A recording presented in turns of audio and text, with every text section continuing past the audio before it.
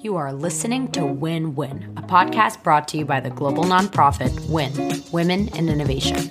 Each episode features inspiring innovators from the startup world, innovation consultancies, and Fortune 500 companies who share their innovation secrets and career trajectories every Monday. As for me, I'm your host, Zoya Kozakov, Global Marketing Lead at WIN by night and Product Manager and University-level faculty by day. So I promised to not talk about 2020 and 2021, but here I am breaking that New Year's resolution. There were many things about 2020 that I'm sure we can all agree we never want to remember again. For me, the term new normal is one of them.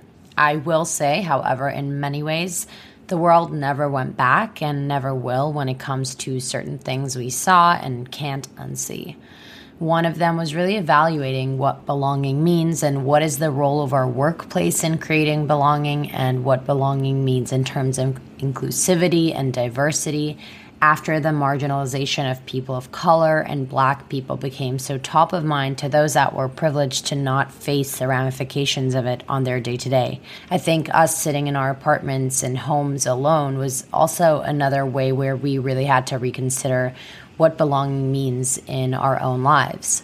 Today's guest, Sarah Judd Welch, is a community and organizational designer. She's also the CEO of an innovation consultancy called Sharehold. Her practice is all about redefining and expanding the definition of the word shareholder, and she does that by considering all the pieces of an organization and what their role is of fostering belonging. The company released a really fascinating study about redesigning belonging, and it was really guided by the jolt to the system that was caused by COVID-19, but really looks way beyond just that. I encourage you to check out Sarah, Sharehold, and the report, which can all be found on sharehold.co and on Instagram under the username @shareholdco. As always, I myself love to hear your feedback on the podcast, so you can find me on LinkedIn or email me. Without further ado, here is my conversation with Sarah Judd Welch, all about belonging and innovation. Hi, Sarah. Welcome to the Win Win podcast. Hi, Zoya. Thank you so much for having me. So exciting to talk today, but we'll start off with the fact that you are principal and CEO of the innovation consultancy Sharehold, which is focused on people-driven change, which I'm, of course, very excited to talk to you about. But looking back at your trajectory, what I find really interesting is that you started independently consulting about 3 years out of college, which is both really impressive, but also very unique. How are you able to really start your career in such a self-sufficient way? Was that always the plan? Ooh, that's a good question. And to be honest, I think what you're hitting at is sometimes a source of insecurity for me. I did start consulting on my own very young and also started my first company when I was very young. I think I was 25, about to turn 26 at that time. I had known since I was very young that I was going to run a company of my own, probably since I was about 15 or 16 years old. I never imagined it would be this Sharehold, like what it is today. I thought it would be like a nonprofit or something like that. And I think I also considered various other careers at points in time as well. But I did kind of always know that I was going to be doing my own thing. And I think it's just very much of my nature to be very self-driven, self-sufficient, very exploratory and experimental. I certainly never thought I would still be doing this now when I started my first company back in 2012, back then. So I think I'm just as surprised about it as you are. My studies in undergrad at NYU were individualized study at Gallatin, which is a program that allows people to create their own major and really self-direct their line of education and career. And I think having that toolkit in my belt from a very young age of like creating my own programs and going after what it was that I wanted to exist really well prepared me for exploring innovation and starting my own practice in that way. And that's sort of how I look at it too, is like every project is building and learning, and you're continuously pursuing and exploring and building upon the next one. And for us, people who are, I guess, in the innovation industries, or specifically women in innovation, the organization, the idea of innovation consultancies is nothing really revolutionary. No. But for those that don't know, and maybe even about 10 years ago when you started, was innovation consultancy the practice that you were hoping to achieve, or was it the type of consulting that you were doing? No, actually, it wasn't. I started out freelancing, actually, and I was freelancing in like digital marketing, online community building, digital strategy, some sort of like online janitorial work sometimes, just like basically whatever I could get my hands on. And I certainly never called it innovation. I think I started realizing it was innovation work maybe about 5 or 6 years ago. And basically, I continued to do a lot of the same work, but just packaged it, named it, described it differently as innovation, but it was still very much the same, which was designing new solutions, products, and programs that brought many different types of stakeholders to the table.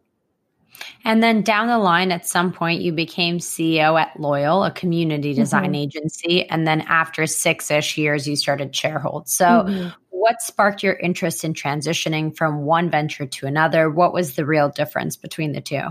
Candidly, Loyal and Sharehold are not that different, though we realized that we had sort of outgrown the sandbox that we had built for ourselves at Loyal. And what was that?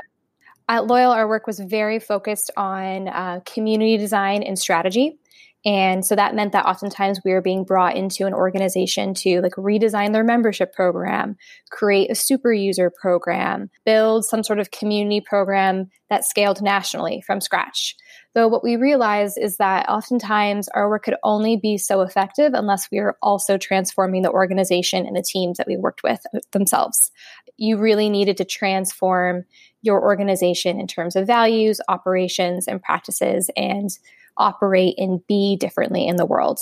And we found that with our reputation with Loyal, very focused on community-driven work, we had a hard time expanding into those types of projects. So we created Sharehold as sort of like a new identity and a much bigger sandbox and playing field. But it's very much the same work. I would say it's just a little bit more expanded in terms of the stakeholders that we bring to the table. It's both community design and organizational design. Today, the key work is innovation consultancy, as we said, and it's focused on that people-driven change. So let's talk about belonging, which is your bread and butter these days. I have to be honest, at first hearing about, innovation and belonging, it really sounded very soft skill oriented to me and less about innovation as a practice. But after looking into it and learning about your work, it seems like the numbers are really there. Workplaces with inclusive cultures are 6 times more likely to innovate and weather market change. Belonging is correlated with a bottom line impact of $52 million a year in savings. So how would you describe belonging in the context of innovation? It's really interesting to hear those numbers because I think this focus on belonging has really become it was an outgrowth of the work that we are already doing. And it wasn't driven by numbers per se. It was more driven by intuition and knowing that when our stakeholders in a project, whether it's the team or the community members, feel that they belong, they're able to more deeply contribute to a project. They're co-invested in a project. There's a sense of mutuality and better solutions are designed out of that process. So belonging is sort of the secret sauce that unlocks the ability to bring your best ideas to the table, for you to show up as yourself and for people to build deep trust and relationships with each other, ultimately creating the conditions that enable change. That's such a huge concept. So breaking that further down, are there different kinds of or types of belonging that exist? Are there any that are more important than others? So last year, Sharehold undertook a project called Redesigning Belonging to study the impact of COVID-19 in this general time of uncertainty on belonging at work. And we went into that project sort of with a red flag, knowing that people talk about belonging in lots of different contexts and it meant something different depending on who you were speaking to. And what we found in our research is that there's 4 different types of belonging. There's foundational belonging, which is the mere fact that you are a human being that exists, therefore you're worthy of dignity and respect. And that's at work, that's correlated with much more transactional types of belonging, such as like benefits, work-life balance, the fact that you are a person who has the ability to contribute. And there's personal belonging, which is the concept of belonging to and being connected to yourself and knowing what value you personally bring to the table. Group belonging, which is typically what we talk about when we talk about belonging at work, which is about like inter-team dynamics, participation, recognition, rewards, as well as societal belonging. So the idea that what happens out in the world impacts how you show up at work. And this is very specific to the types of belonging at work. And I wouldn't say that one type of belonging is more important than others.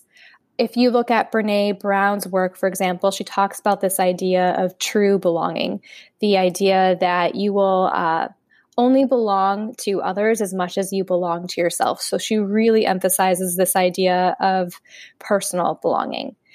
In our research, we found that that is definitely an aspiration, but not necessarily reality for many people, particularly if you're someone with an identity that differs from others within the group or is generally marginalized within society or in your place of work. It's not as simple as accepting yourself and showing up as yourself. It's really about the tension that is pulled between all four different types of belonging. So we weren't able to say that one type of belonging is more important than another. What we will say is that the four different types of belonging all exist. They're all interrelated, and an employer is responsible for fostering all four types. What's interesting that you brought up kind of that case, because someone in your report said, and I quote, "Most existing organizational structures and cultures aren't designed with someone like me in mind, a woman of color and an immigrant. They are designed with whiteness as a norm. And as long as that's the case, I'm always on the edge of that." So, going further into belonging, how do you think practicing belonging or investing into belonging resources really solves for this? It's interesting because as a community designer and an organizational designer, we came to this work and this research on belonging with group dynamics in mind and with our backgrounds and expertise from community. And we are not experts in HR. We are not experts in diversity, equity, and inclusion. But it was impossible, particularly in the context of 2020, to not address that topic or become intertwined with it through this research. And what I think is really interesting about belonging, which is definitely interrelated with DEI, is that I see belonging as a little bit more diagnostic. So when you're able to look at the landscape of belonging within your organization and examine four different types of belonging and how they show up, how your employees average across the four different types of belonging, you're able to see where you are falling short and where you have opportunities to improve. And it could be that that opportunity for your team is within DEI.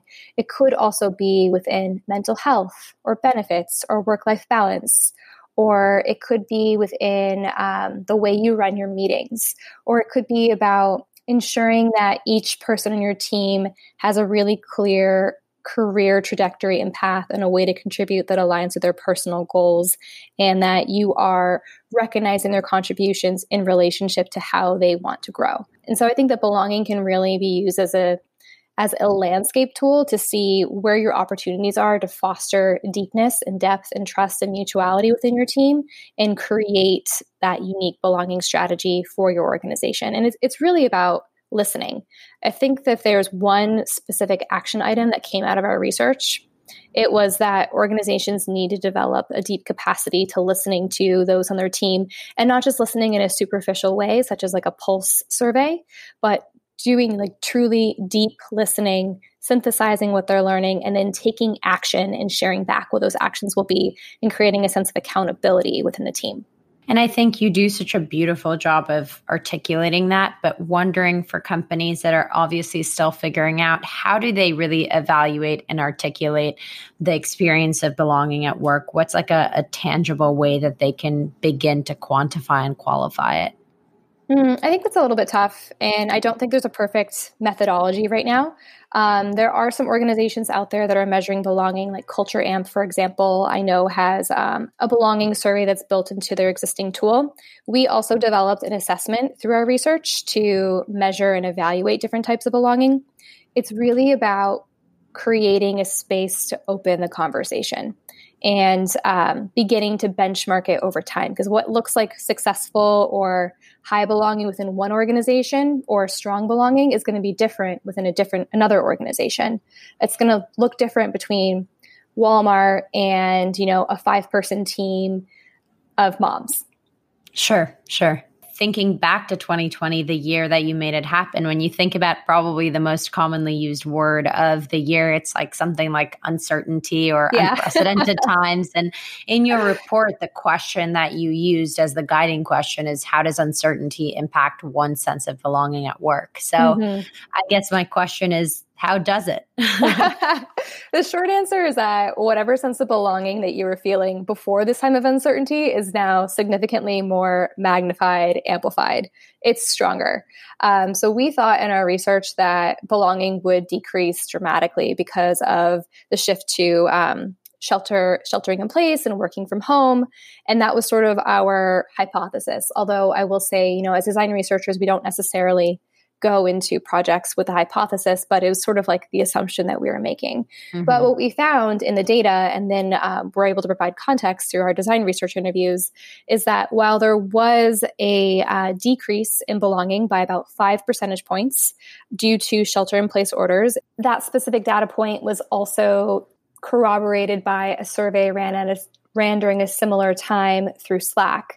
We found that while belonging did decrease by 5 points overall, it actually just wasn't the biggest factor in belonging experiences during this period of time. The different types of uncertainty that we were experiencing on a national and workplace level were constantly accelerating, expanding, being exacerbated. So we started out focusing on initially work from home and this climate of COVID-19 where everyone was very stressed. And then quickly that evolved into like greater economic uncertainty. And then there was the murder of George Floyd and all the protests that happened over the summer and the increased conversation of systemic racism and how that impacts at work. And then, of course, the election that was coming up. There was just so much uncertainty. Big year. Yeah. Uncertainty definitely was the word of 2020. And then, we talk about the role of the workplace in all of this. As you said, it's one of the categories of belonging. So what are some ways companies can create belonging at work when the future is still, so unclear for everyone? I wish I could say 2021 is our year, but we're still figuring it out. I think just acknowledging that we're in this difficult time is probably the first place to start. Acknowledging that your team might be struggling right now, and that you might be accountable for hitting deadlines and revenue targets and launch dates, but your team is really, really struggling. And creating an open space to talk about that or to not talk about it, but providing time off so that people can process on their own time is a really powerful way to just open and begin that practice. That'd be my first move. I think something else that is really interesting about this specific practice and part of your work is the fact that you are, as a consultant, coming into these other companies. And I'm sure there are some barriers that you experience. In all of your years consulting, what are some challenges that you've really seen with implementing something such as belonging? I would say in 2021, I would anticipate people will be hiring us to implement belonging strategies. But right now, where this work is that this is an integral, integrated part of our work. And so our clients are bringing us in with that lens in mind. Though what I do anticipate as being some of the challenges is that there's a lot of vulnerability that is required in this work, a lot of introspection. And oftentimes when sometimes when clients bring us in for these types of projects, they're bringing us in for a specific goal. Maybe it's for example, we worked with a client in 2020. It was a nonprofit based in New York City that was providing relief to New Yorkers impacted by COVID-19. And they were looking to rapidly digitally scale their operational practices. So their goal was team driven, but the outcome ultimately was customer driven. The more that they're able to focus on their team, the better they are able to serve their end users. And the reverse is also true. when an organization is looking to serve their end users, sometimes the work they need to do is actually internal to them. And we saw that in our work with the American Medical Association, for example, when they were looking to revamp the way in which they engage their physician members. The work that they needed to do was not actually with their physicians. It was mostly within their own team. And so I think some of the challenges that we come up against is that people are unprepared to examine themselves in a really deep manner. And there's some resistance because it requires you to examine, what is my role in this outcome? How do I personally contribute to this? What might I need to give up to achieve this greater outcome? And that can be very existential. It can be very threatening. So it requires a level of self-awareness and vulnerability and really challenging, difficult conversations. I think there's something else to be said about that internal work, is that there is a difference between community and belonging work as well as individualism, and then the role of diversity of thought and all of that. I think oftentimes one of the problems we're seeing is that we hire people that look like us, that sound like us, that come from the same background as us. And then maybe there is this increased sense of community and belonging because everyone is similar and has the same point of reference. But you know, in theory, you could say this is a great thing when, of course, it is so problematic and stands in the way of diversity. So how would you say you balance diversity and people's difference while also creating a shared space and psychological safety to foster that belonging? Well, creating psychological safety within a team is a little bit different than creating psychological safety within a community. Like, yes, they are two sides of the same coin, though typically our challenge is creating the openness within a team to bring in more diverse voices from the community, or vice versa. Oftentimes, particularly when you're working with a team that is a little bit more homogenous, they make a lot of assumptions about what their end users and community needs. They might have like one or two conversations and be like, okay, we got it. We know what the solution is. And then they run with it. So it's really about building that muscle and practice and ongoing effort so that they can have much more openness to different types of conversations with community members over the long term, not just through the duration of our project, but after our engagement ends. So it's building a new capacity and a new muscle for them. And in terms of creating psychological safety within that dynamic, it requires a lot of personal resilience. So oftentimes our work when we're teaching design thinking methodologies, it's a really big focus on a shift in mindset and demonstrating how when you bring in more voices, when you bring in users, you create the opportunity for a stronger, more impactful, higher performing outcome. And sometimes that means citing stats, like from McKinsey, for example. I know that they have I believe it's called the Design Index, where they have shown that companies that invest in design thinking perform their peers like 2-to-1 when they bring a more user-centric mindset to their work. And sometimes it's like pointing to numbers and case studies like that. But oftentimes, when you bring a client into direct relationship with a community member for the first time, a light bulb goes off for them. And it's a really transformative for them to hear directly from an end user or a community member what their experiences are like. And once you have that personal narrative and lived experience, it's really hard to argue with numbers or to push back on that lived experience. Like we've had, like, for example, a few years ago, we had a project with a really large SaaS software company that was not particularly user-centric. And we were conducting what we called a board of customers, where we created a group of about 14 different target customers to help them develop a new product. And their product team was not excited about this project. It was very much driven by the design team. But by the end of the project, we had sometimes up to 30 different developers dialed in on these user interviews, because it was so fascinating to them to watch people actually use their products and provide feedback in real time. And that kind of experience can really be transformative.